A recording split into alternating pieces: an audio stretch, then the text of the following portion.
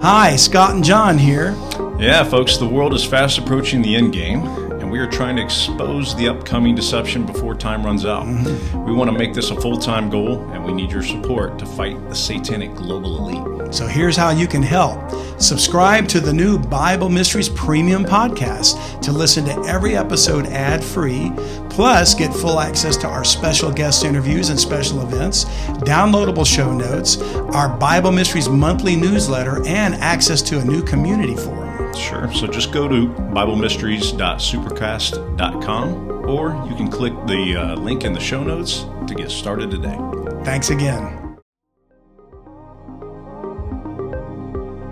Welcome to Bible Mysteries. You're listening to episode 49, Leviathan, Part 1. What if there are secrets in the Bible the world doesn't want you to know? Are you ready to take the red pill? And now, here are your hosts, Scott and Zena.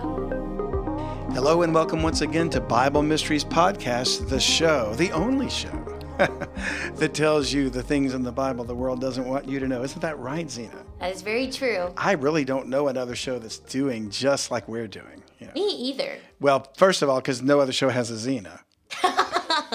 And no other show has a Pastor Scott. Well, thank you. I feel like I'm nothing without you, but that's that's good.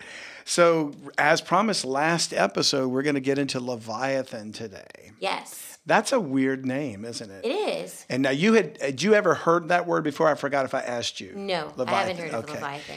It's kind of used rarely today, but it is used sort of symbolic of an overreaching monstrosity, like government, or like a big corporation that has its hooks in everything. And so, and I don't think it's a positive. It's usually negative. So it's not descriptive of like, oh, we have the best big government. I think it's like, oh, government's turned into a Leviathan, Mm-hmm. So it's sort of used that way, but its origin is from the Bible. It's actually a Hebrew word. And as with so many things in the Bible, it's much deeper than we think. So this is going to be a 2-part series today. All right. So we're going to start in the book of Psalms because, believe it or not, the word Leviathan is only used about 6 times in the Bible. Why is that? Most of them are passing references, and one is a chapter, an entire chapter in the book of Job that's dedicated to who and what this creature is. Okay. Why it's only used 6 times is unclear. It's referenced indirectly without saying the word because what we're going to find out is it's a serpent and it's a sea monster. Okay. So Leviathan originally was considered to be a sea monster. And what we're not sure about is, since things are types in the Bible, we could say there was a man, his name was Moses. He lived, he died, he has a history. God gave him the commandments in tables of stone. He stood on a mountain and he read the law of Moses to the ears of the people of Israel, right? Mm-hmm. That's a real person. He's a type of Christ. Jesus Christ, who was thousands of years later, also stood on a mountain and gave a sermon of the New Testament law. Okay. Right. So in a sense, Moses is a type of Christ. Moses led the children of Israel out of deliverance of bondage in Egypt. Christ leads people out of bondage to Satan and brings them to God. So all the types are there. Well, Leviathan is a type of Satan. Okay, so we're going to find that out. And he is a picture of Satan in more than one aspect. But what we don't know is, was there actually a real living creature that was called Leviathan that once occupied this earth, and maybe now it could be like extinct, but at the time he was the perfect type of Satan. So we'll find out, and we'll start in Psalm 104. And I hope this brings a lot of people interested in writing. In fact, we got a lot of great listener responses today. And by the way, I want to remind people to start looking on our Facebook pages. We've been getting so many great letters and things that we're starting to post listener testimonials. So yours might show up there. Ooh, if you write us, and even if you don't have anything good to say, we might post that too. So, whatever. We hope it's good. Now, in the 104th Psalm, verse 24, the writer says, O Lord, how manifold are thy works. In wisdom hast thou made them all, meaning all his works. The earth is full of thy riches. So is this great and wide sea, think of the ocean, wherein are things creeping innumerable, both small and great beasts. There go the ships, so we're thinking of sailing vessels. There is that Leviathan, whom thou hast made to play therein. Now you think of playing animals like dolphins frolicking or something like that. So that's not the first occurrence of it, but it was referred to in such a way it was like a given that people reading this would know what that meant, at least into the Hebrews. Yes. Because the Bible is a Hebrew book for the most part. Now, you can look up the word Leviathan in Wikipedia, and you get a definition. Mm-hmm. And so let's read that to get our readers started, just something to give us a little taste of it. In Wikipedia, the definition says that Leviathan is a creature with the form of a sea serpent in Judaism. It is referenced in several books of the Hebrew Bible, including Psalms, the book of Job, the book of Isaiah, the book of Amos. It is also mentioned in the apocryphal book of Enoch. And we've talked about the book of Enoch before. Yes. We may look at that reference just for the history of it. The Leviathan of the book of Job is a reflection of the older Canaanite Lotan. So the Canaanites, that was a people at one time, a region of in fact, it was what became Israel. They evidently had a story or legend of a creature called Lotan. It was a primeval monster defeated by the god Baal-Hadad. Parallels to the role of Mesopotamian Tiamat, defeated by Marduk, have long been drawn in comparative mythology. In other words, some people might claim that the Hebrew Leviathan is a copy of the Mesopotamian Tiamat, who was defeated by Marduk. And as have been wider comparisons to dragons and world serpent narratives such as Indra slaying Vritra or Thor slaying, and I don't know how to pronounce that, Jormungandr or something like that. It's like trying to pronounce the name of Thor's hammer, Mjolnir or whatever. So Leviathan also figures in the Hebrew Bible as a metaphor for a powerful enemy, notably Babylon, and we'll come to talk about Babylon somewhat later. Some 19th century scholars pragmatically interpreted it as referring to large aquatic creatures, such as the crocodile. Now notice the word pragmatically there. It's almost as if the writers of Wikipedia are saying, enough of that symbolic mythological nonsense. There was never such thing as a sea monster. It was probably just a crocodile. When we read the account in the book of Job of Leviathan, if you come away thinking that's a crocodile, I'll give you $100.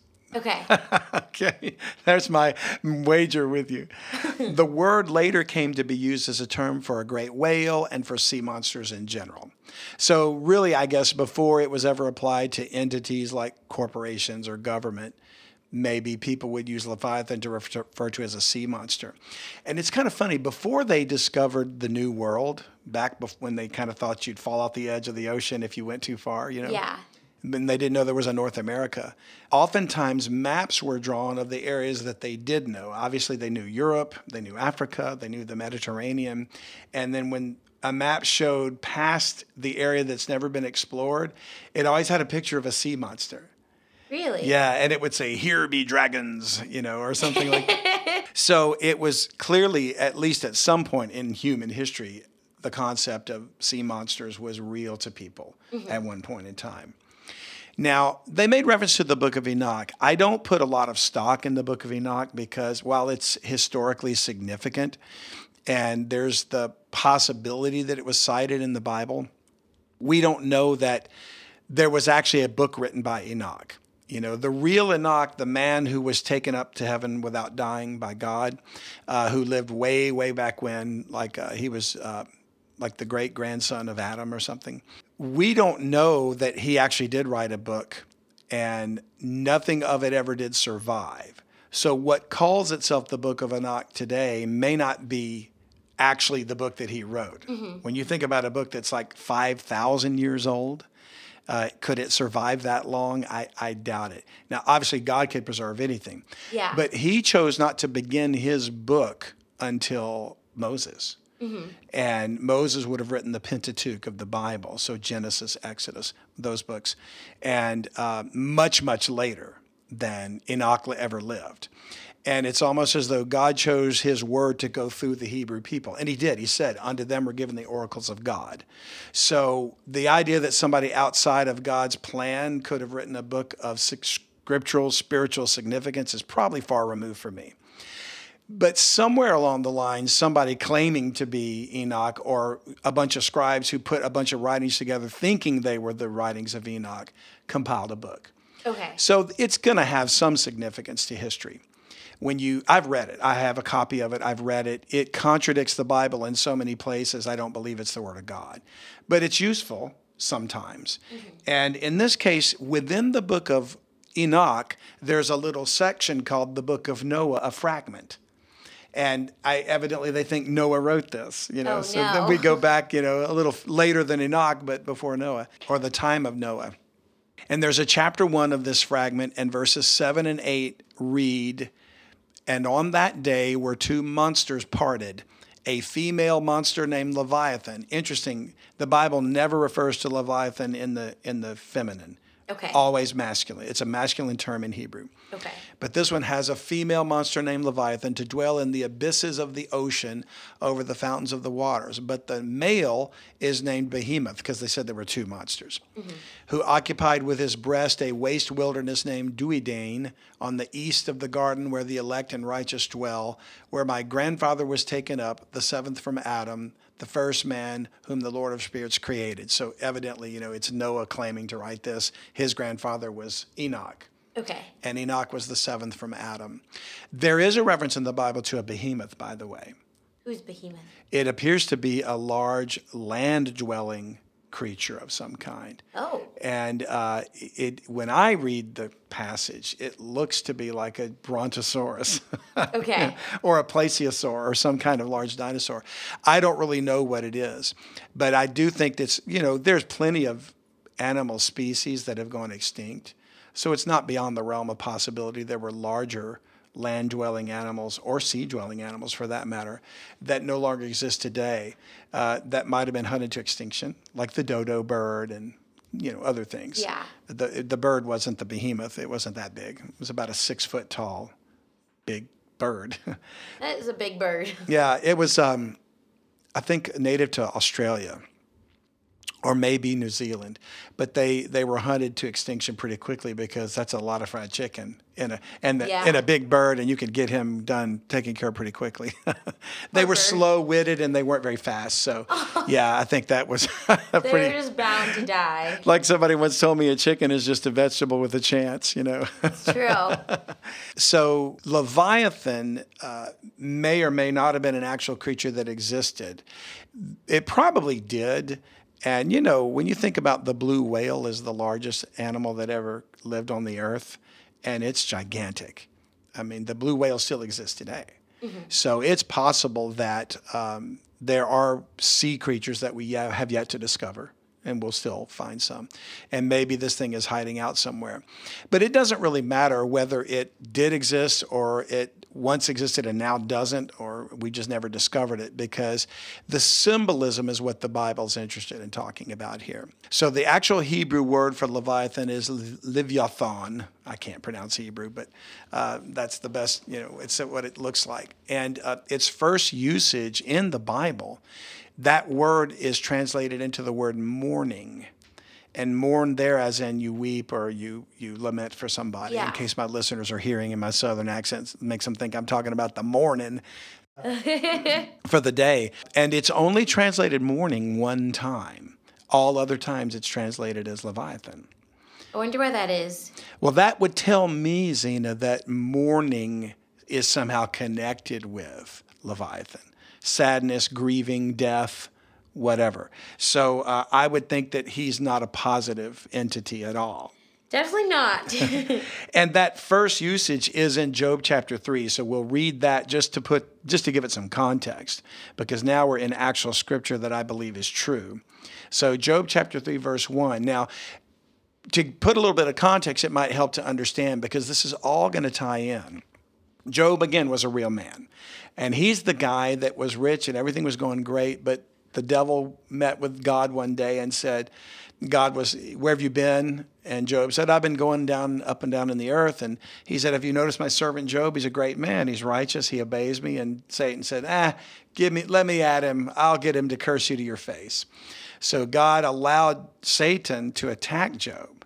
And first he took away all his wealth and his family and killed his sons and daughters. Only his wife was left.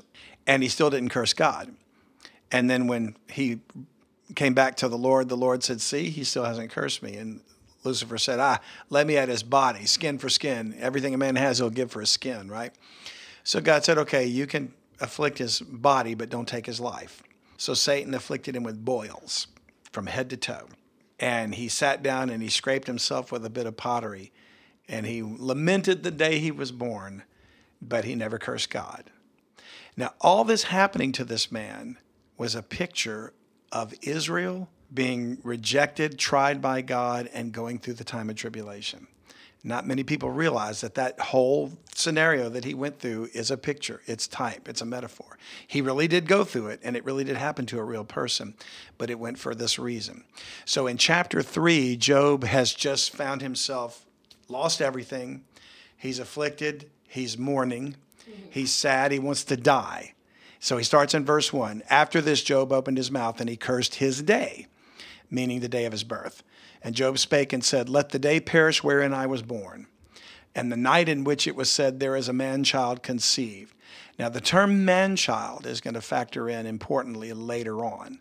So I'm going to throw that out there to the listeners to put that in the back of your mind, man-child. Every time I read that, I grew up in the 60s, right? And there was a movie that came out in the 60s called The Jungle Book. Oh, I like that movie. I did too. And the little character that was the boy that got lost in the jungle and raised by wolves was Mowgli. And they called him Man Cub. Aww. Isn't that cute? So when I see the man-child, I think of the man cub. So there's a man-child conceived. Let the day perish where it was said. Because normally if we said, oh, you gave birth to a baby boy, that would be a wonderful rejoicing. Verse 4, let that day be darkness. Let not God regard it from above, neither let the light shine upon it. Let darkness and the shadow of death stain it. Let a cloud dwell upon it. Let the blackness of the day terrify it. As for that night, let darkness seize upon it. Let it not be joined unto the days of the year. Let it not come into the number of the months. This is a sad man. Yes. He's not wanting it ever to be remembered that he was ever born. That's how woeful he was. But like I said, it's a picture of Israel in their affliction. And hopefully when that affliction reaches a certain point, they're going to turn back to God. Verse 7, lo, let that night be solitary. Let no joyful voice come therein. Let them curse it that curse the day, who are ready to raise up their mourning. And that word mourning in verse 8 is the word Levithan, or Leviathan. Let the stars of the twilight thereof be dark. Let it look for light, but have none, neither let it see the dawning of the day. Now, it's so interesting how he talks about the day, the night, the darkness, and the light, and all that in connection to the man-child. Because we're going to find that when Jesus Christ returns to the earth, he brings back the day. He's the morning star. And he's going to replace their mourning sadness with joy. Yeah. So all of this to me is prophetic. It's a picture. But interesting that the word used for mourning here is the same word that's translated in Leviathan every other time. So does Leviathan have anything to do with Israel's affliction, their mourning, their darkness, and preceding the coming of the Lord? Well, I would say yes. Now, as I mentioned, the Hebrew word for Leviathan is Leviathan. I'm sure I'm not saying that right. And the root of the word is a different Hebrew word, which is laval. It looks like lava. And it means to be joined, to borrow, or to lend. Now, that's interesting. We've talked in the past about the love of money. Yes. Is the root of all evil, borrowing, lending, and to be joined. I think the idea of joining together is once we read in the book of Job, chapter 41, the description of this creature, it has scale. It's a dragon. It has scales that are joined together so tightly no air can get in. Yeah, so that would mean it waterproof. Yeah. Right, okay. So the definition of a Strong's Hebrew Concordance has that Leviathan is a wreathed animal, such as a serpent, especially the crocodile or some other large sea monster. I mean, come on, crocodiles are not that big. Well, I shouldn't say that. Have you ever seen the ones in Australia? No, I have not. Saltwater crocs, they are monsters, but they didn't live in the Mediterranean. Really? Yeah. So, by the way, don't ever go to Australia. Everything there will eat you. Yeah, don't go swimming. I'm kidding. Australia's a beautiful place, but they do have some large man-eating things, Yeah. Crocodiles and mako sharks and whatever. You can tell I just got through watching Shark Week on Discovery. I bet you did. Anyway, they also say that figuratively he is the constellation of the dragon. So that's a zodiacal symbol. And also as a symbol of Babylon. And we talked about that before. Yeah. And we're going to find the connection to Babylon here shortly. The word, as I said, is translated as Leviathan and morning throughout the Bible. Now, Zena, do me a favor. Take a close look at those weird-looking characters to the left there. You can't see this as the listener, but it's the actual Hebrew letters that spell Leviathan, okay? Those are Hebrew alphabet. Wowzers. They look very unusual to us because unless you were Jewish and you read Hebrew, you wouldn't know what that was. But those symbols are read from right to left instead of left to right. So we read English from left to right. I kind of assumed it was from right to left because the last one looks kind of like an L. Right, and they point to the left. Yeah. You know, like our letters when we tend to, they kind of point. Well, our letters kind of point to the left, too, if they have a tail, like the Y or the G. But their letters kind of do the same thing. They point to the left, but you read from right to left. Mm-hmm. Now, the reason why I brought that out is because, interestingly enough, the Church of Satan adopted one of their symbols, and they call this the symbol of Leviathan. And it's a pentagram. It's a symbol of a 5-pointed star pointing down. Within the symbol is the picture of a goat with horns. Yeah. And we've talked about that before. It's the symbol of Baphomet when we talk about satanic occult symbols and all. But notice in this symbol, those letters starting counterclockwise from the bottom point spell out Leviathan. Wowzers. It's those same 5 Hebrew characters or letters, and they have little these little things that look like punctuation marks at the bottom are referred to by Jesus as jots and tittles, and so they're kind of like accent marks to determine whether or not a vowel is short or long or things like that. Okay. And that's how Hebrew is written. So the main words, the main letters are these, and those little guys will interpret how you pronounce it with an ah or an o or whatever.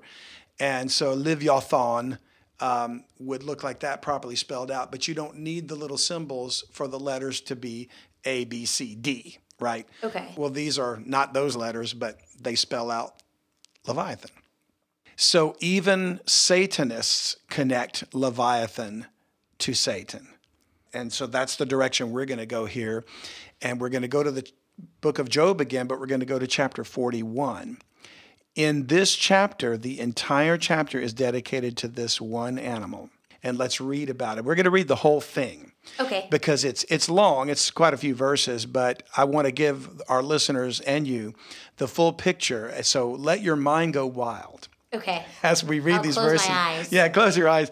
And try to imagine the monster that would be described in these verses. Okay. So God is speaking to Job at the end of the book. And he says, "Canst thou draw out Leviathan with an hook?" And to draw is like to drag it out of the ocean. Okay. So basically, you can't fish him. "Canst thou draw out Leviathan with an hook, or his tongue with a cord which thou lettest down? Canst thou put an hook into his nose, or bore his jaw through with a thorn? Will he make many supplications unto thee?" That's like if you caught a fish and he started going, "Oh, please let me go, don't hurt me," He's like pleading for his life. He won't do that. And these are rhetorical questions. The answer is obviously no. Oh. Yeah. Will he make many supplications unto thee? Will he speak soft words unto thee? "I beg you, please have mercy." Probably not. Will he make a covenant with thee? "I'll give you a bargain. My dad's rich. If you let me go and you don't eat me, my dad will give you a lot of money." Will he make a covenant with thee? "Wilt thou take him for a servant forever?" And so obviously Job and his friends that are hearing all this would have known what Leviathan was and would have known that God is using him to represent something that's impossible. You could not do these things, okay? Wilt thou play with him as with a bird? Or wilt thou bind him for thy maidens? Shall the companions make a banquet of him? Shall they part him among the merchants? In other words, are you going to catch him, bring him home, and cut him up and let guys sell out the meat and the skin and whatever, the hide, or the, mount your fish on the wall like the singing bass, right? Ever seen that? Yes, my grandma had one of those. Those are ridiculous. Canst thou fill his skin with barbed irons, or his head with fish spears? Implying that his skin is so thick you couldn't even pierce him. Lay thine hand upon him, remember the battle, do no more. I think what he means by that is you touch him, you're dead. The last thing you're going to remember is the fight that took like an instant and he ate you and swallowed you up. Okay? Behold, the hope of him is in vain. Shall not one be cast down even at the sight of him? The idea is if you think your hope is to catch him, it's vanity. Because you just look at him, you're gonna pass out. That's a fierce sounding creature, isn't it? Yeah, I don't want to catch that creature. No one is so fierce that dare stir him up. Now, all this time, God is describing this Leviathan, and he's saying things that Job and his friends could relate to. Like, yeah, you're right, I would never tangle with that guy. Yeah. And then he says in verse 10, none is so fierce that dare stir him up. Who then is able to stand before me? So God is saying, I created him. You wouldn't tangle with that. Why would you tangle with me? It's a very true statement. Very true statement. But there's more. He says, who hath prevented me that I should repay him? Whatsoever is under the whole heaven is mine. So the idea is like, who's going to stop me from doing whatever I decide to do? Whatever my purpose is, whatever my will is, it's going to be done because I created the entire heaven. All right? He says, I will not conceal his parts, back to talking about Leviathan, nor his power, nor his comely proportion. So the idea is God's not hiding this creature. He's not withholding him exercising whatever power he has, right? Who can discover the face of his garment? Or who can come to him with his double bridle? You think of it, well, why would an animal wear a garment? But this one did. Yeah. Right? Who can open the doors of his face? His teeth are terrible round about. So I think that's a euphemism for the jaws. So now we're starting to get this picture of like a sea monster or a dragon. His teeth are terrible round about. His scales are his pride. Now I'm starting to think like a reptile, a dragon. Shut up together as with a close seal. One is so near to another that no air can come between them. They are joined one to another, and that joining together is that root word of laval. That is the root of Leviathan. So I think that may be where it comes from. Hi, we hope you're enjoying the podcast, but I want to take a moment to remind you of something very important. There are secrets in the Bible the world doesn't want you to know. And the world is fast approaching the end game, and we want to expose the coming deception before time runs out. Freedom of speech is under attack, and evil elements within governments and multinational corporations are trying to prevent you from learning the truth. Scott and I are being censored by social media platforms as we speak. This is true, so you can help us use the satanic global elite's own tools against them. Subscribe to Bible Mysteries Premium Podcast so the controlled media can't shut us down. We can use our own platforms to help expose them and keep you informed. But to do that, we need your support. Help us to go full-time with Bible Mysteries. Just $7 a month gives you every current episode ad-free without these annoying appeals. You also get full access to our special guest interviews and special events, downloadable show notes, our Bible Mysteries monthly newsletter, and access to the community forum where we answer your questions. Just go to BibleMysteries.supercast.com to help us stop the assault on Christianity and free speech. And don't forget, you can always donate any amount to support us at utbnow.com. These gifts are tax deductible. Thanks again, and here's the show. Together they cannot be sundered, which means separated or spread apart. So the scales are tight, you can't penetrate them. It's like armor. Okay. Then we get introduced to a new English word that had never been used before. By his neesings, a light doth shine, and his eyes are like the eyelids of the morning. In this case, it's the day morning, not the bad accent morning. So neesings, what is that? I have no idea. What does it sound like? Nieces. Nieces, okay, good enough. Which obviously would be like you're an auntie, and you have these your sister's daughters, right?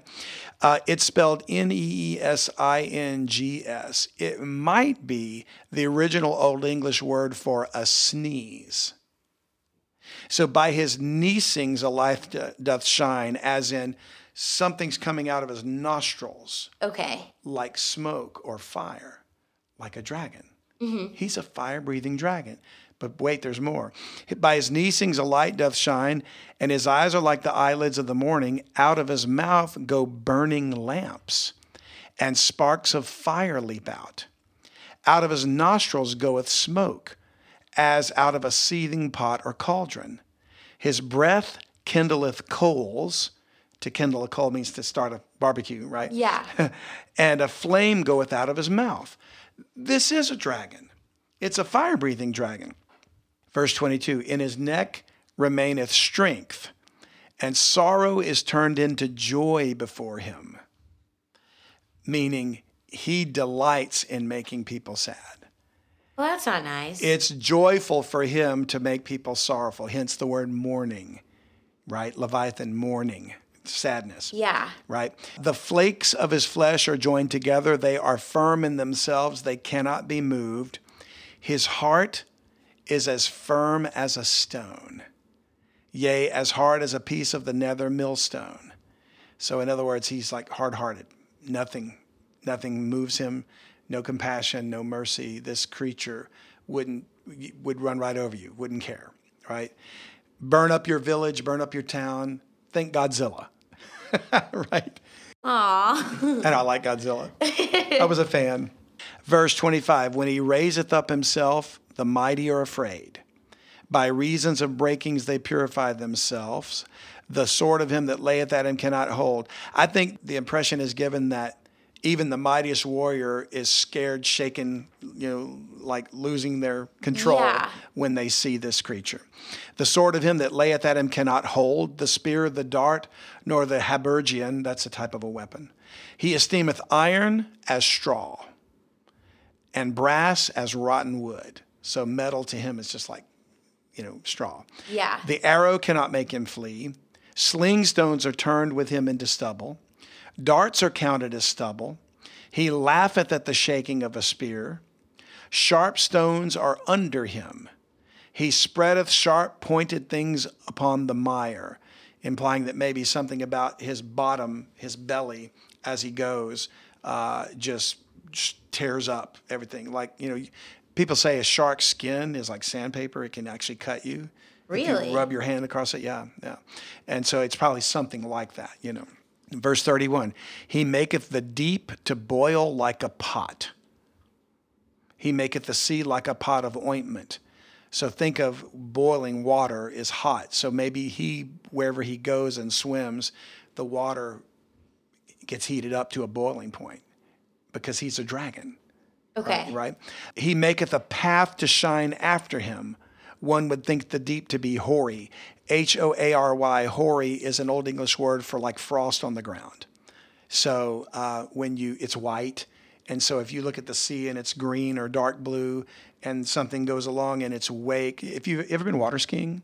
I have not. Yeah, when you ski and the path of the boat, you got to skip through those, waves or whatever you want to call them. Well, imagine a path like that. A wake is what it's called. And in the wake, it's like frothing on the surface of the water instead of just a little bump, right? And he says, last two verses, upon earth there is not his like, who is made without fear. There was no other animal like this. And then last, he beholdeth all high things. He is a king over all the children of pride. The king of pride. So It's a picture of Satan. God made Satan the most beautiful creature, the cherub, right? But his heart is a stone. That's why he never gives up. We talk about, why does he do this? Why does he always continue? Yeah. He thinks he can beat God. He's so filled with pride, he actually believes he can defeat God. So this animal might have been a picture that God created to show Lucifer, this is you, buddy. Yeah. And I can take him out. I can take you out too. So all of this is going to tie back into Israel and their time of tribulation. The other place where Leviathan was used in the Old Testament is the book of Amos. And Amos chapter 9, Amos was a prophet of God. And it's used in an interesting context here. And we'll read these passages right quick because it's a picture. As a prophet, Amos says, I saw the Lord standing upon the altar. And he said, smite the lintel of the door, that the posts may shake, and cut them in the head, all of them, and I will slay the last of them with the sword.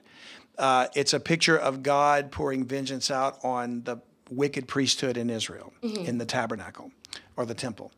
He that fleeth of them shall not flee away, and he that escapeth of them shall not be delivered. Though they dig into hell, thence shall mine hand take them. They couldn't do that, but even if they could, God would get them. Though they climb up to heaven, thence will I bring them down. He's saying there's nowhere you can get to escape from me. Because Israel was misled by the priesthood and the leaders, their Hydra. Yeah. Right? And they ultimately turned and worshiped other gods, and they burned their children and sacrificed to Moloch. And God says, I'm going to punish you for that. Verse 4, and though they hide themselves in the top of Carmel, which was a mountain, I will search and take them out thence. And though they be hid from my sight in the bottom of the sea, thence will I command the serpent, and he shall bite them.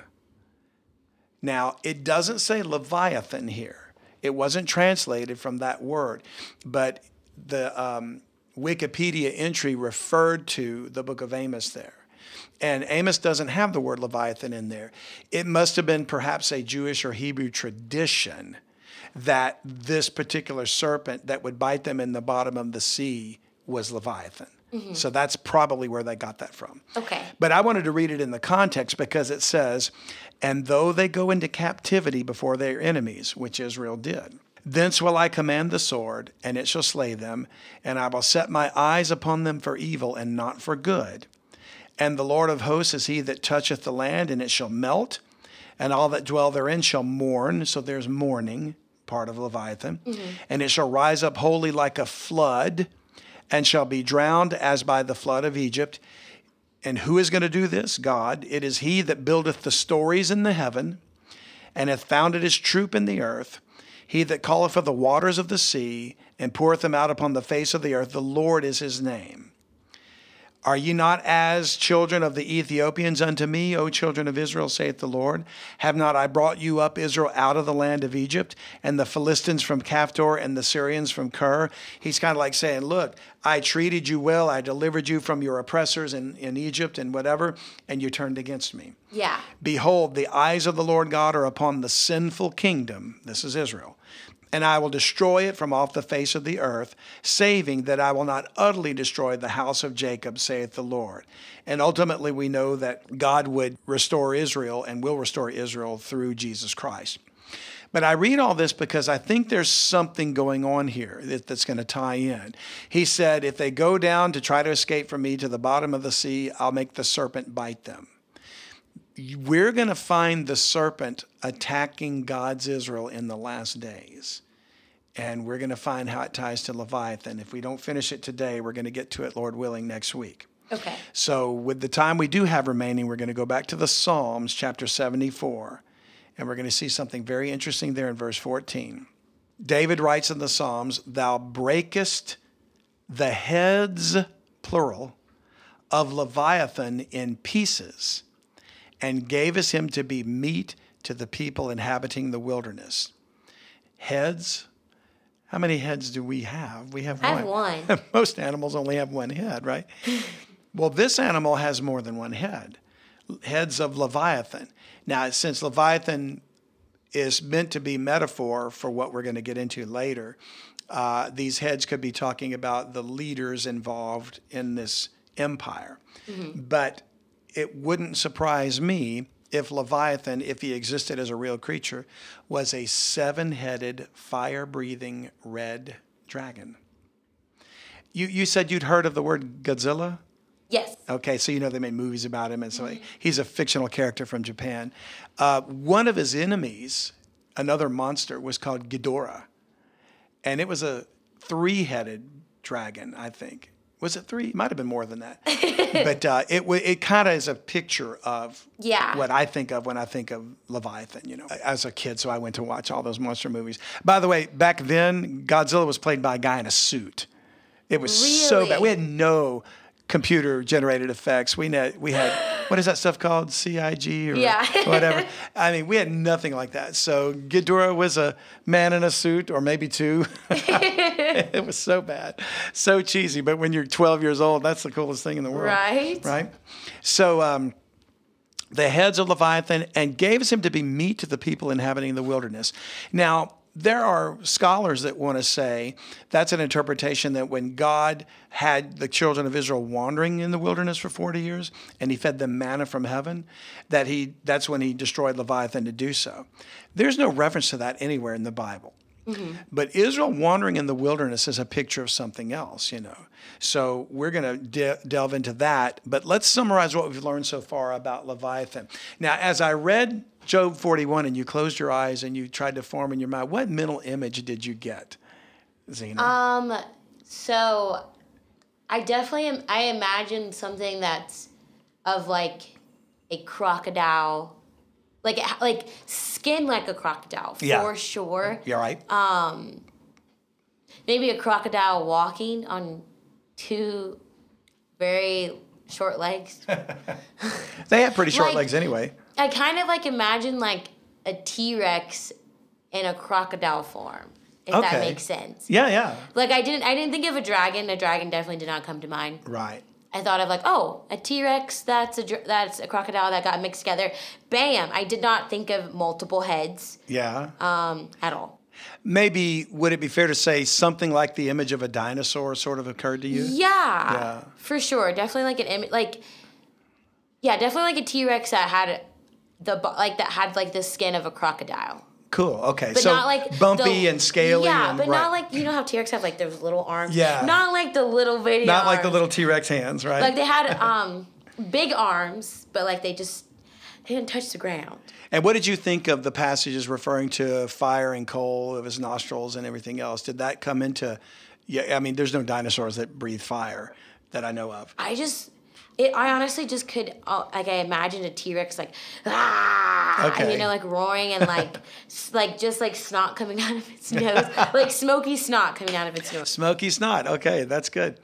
Well, what we've been able to determine so far, since we don't know for sure what the creature looked like, even through these descriptions, and it does appear to be something monstrous. So we're agreed at least that it's dragon-like, dinosaur-like something, but it's a serpent who plays in the sea. We read that, so it would be like a water-dwelling dinosaur. Oh, fancy! And some even thought it was a plesiosaur, which was a type of aquatic dinosaur. Okay. It bites or punishes or persecutes Israel. Okay. Because we saw that in Amos. It has multiple heads, and I think 7. We'll find that later. Okay. It appears to be a dragon because it has teeth. It has teeth, scales, smoke, and fire out of its mouth. And it has a heart of stone, and it's the king of pride. So just the takeaways from some of that description tells us something about Leviathan, and that he's a picture of Satan to me. Because Satan is a serpent. He persecutes Israel. And we're going to find out he's a red dragon that has 7 heads in the book of Revelation. And he's called a dragon, and he certainly has a heart of stone. For sure. And he's certainly king of the children of pride. So with a few minutes that we have left, let's see a 7-headed beast from the sea in the book of Revelation. And let's see if we can draw a connection here. So we're looking at, we were kind of thinking in terms of the actual physical animal or creature or monster or whatever Leviathan is. Now let's apply to its metaphorical representation. Okay. Revelation chapter 13, verse 1 of the Bible. John writing, he says, "And I stood upon the sand of the sea and saw a beast rise up out of the sea, having 7 heads and 10 horns, and upon his horns 10 crowns, and upon his heads the name of blasphemy. And the beast which I saw was like unto a leopard, and his feet were as the feet of a bear, and his mouth as the mouth of a lion, and the dragon gave him his power and his seat and great authority." Now, we've talked about this beast before in other episodes, and we've talked about those kingdoms and Daniel's visions and Nebuchadnezzar's dreams and things like that. And the kingdoms are the 4 kingdoms that are the empires that God acknowledges in prophecy include Babylon, which we were talking about earlier, Yeah. Persia, Greece, and Rome. And the Babylonian Empire, from animal standpoints, was likened to a lion. That was their symbol. Greece, a leopard. Persia, a bear. And Rome, the composite of all of them. So Rome really is the dragon empire. The 4th beast is the final beast, which has elements of all of them. So, and it's got the 7 heads. So I would say Rome is the dragon empire. And I do believe we're in the Roman Empire now, but it's in mystery form. Because God's kingdom of heaven went into mystery form, and Satan emulates God in everything he does. So the beast is a dragon or sea serpent because he rises up out of the sea. But while the sea is the ocean, and we can think of it that way, it's also the sea of humanity. In this case, it's symbolic of all the population of humanity. Rises up out of the sea. He comes from among humanity, and he takes this power. If we go back to chapter 12, we see another picture of him, and we've talked about this before, but it says in verse 3, "There appeared another wonder in heaven," this is Revelation 12:3, "Behold, a great red dragon, having 7 heads and 10 horns, and 7 crowns upon his heads. And his tail drew the 3rd part of the stars of heaven and did cast them to the earth." Now, where we just read in chapter 13, that beast looks like this dragon. It's got 7 heads, 10 horns, but the dragon gives him his power. So this is the dragon. So in other words, this beast in Revelation 13 is the son of Leviathan. Okay. Or he's Leviathan in the embodiment of Satan, or however you want to look at it. But either way it goes, he's powered by the dragon. Here's the dragon himself, and it says his tail drew the 3rd part of the stars of heaven. We know those stars are angels, so it's a reference to the fallen angels. So it's his kingdom, if you will. Yeah. And he cast him to the earth, and the dragon stood before the woman, which was ready to be delivered for to devour her child as soon as it was born. Now, we're going to come talk about the woman more later, especially as we get to the end of part 2. She starts off this chapter in the sign or symbol in heaven. We're going to come back to her. But I'm interested in what happens next because she's about to give birth. Labor of birth in the Bible is a picture of Israel in tribulation. So she brought forth a man-child. There's that word again, the man-child, who was to rule all nations with a rod of iron, and her child was caught up unto God and to his throne. Now, we're going to come back and talk about the man-child another time. But what happens, it says in verse 6, "And the woman fled into the wilderness, where she hath a place prepared of God, that they should feed her there 1,260 days." That equals 3.5 years. Yeah. In the wilderness, and she's going to be fed. "Thou breakest the heads of the Leviathan to give meat to the people in the wilderness." Something about that, right? Yeah. So was that a prophecy of what's coming? And what does this mean? She's fleeing, whoever the woman is, and it's really Israel. We'll get to that in more detail another time.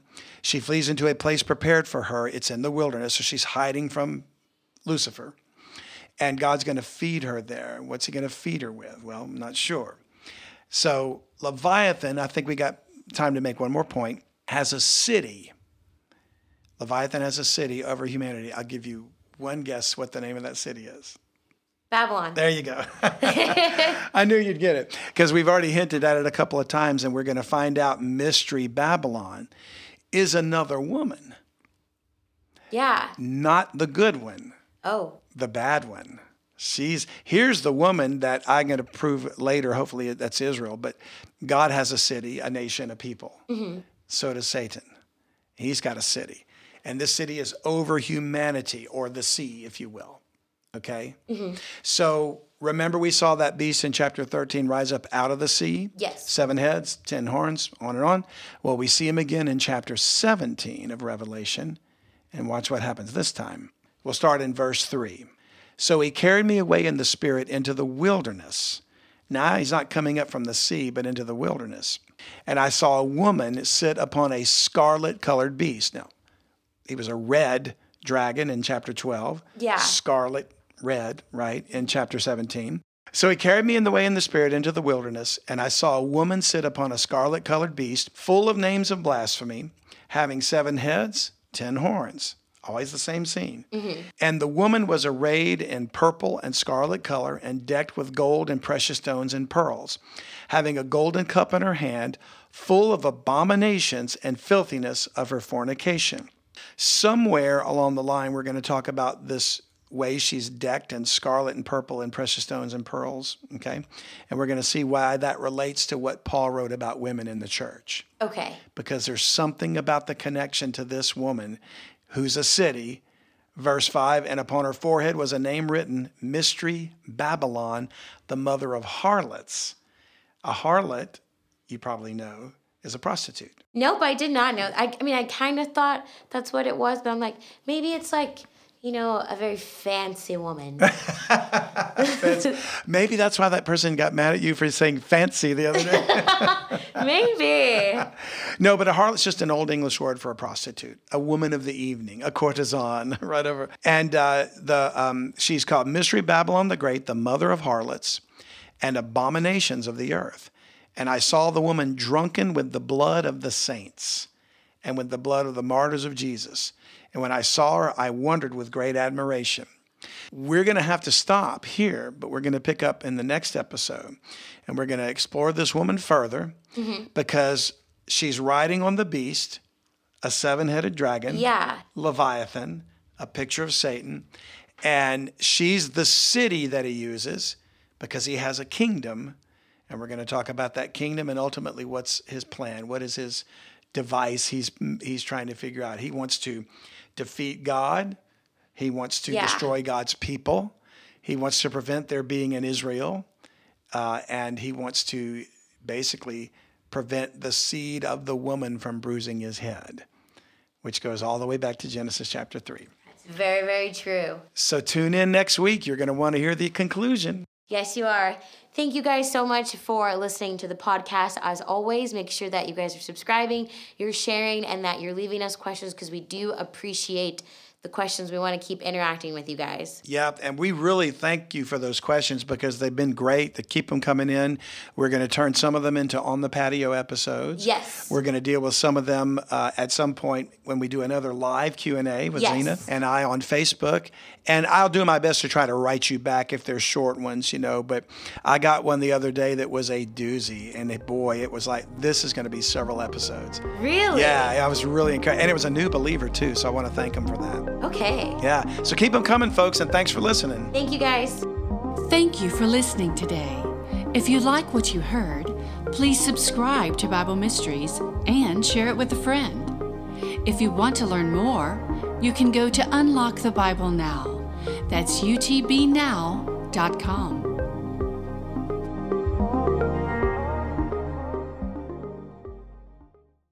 Thanks again for listening, and don't forget to subscribe to Bible Mysteries Premium Podcast. You can even gift a subscription to a friend. That's right. Remember, just go to BibleMysteries.supercast.com to join and help us expose the satanic global elite, or make a tax-deductible donation at utbnow.com. We need your help to fight the global censorship of the truth. Thanks for your support.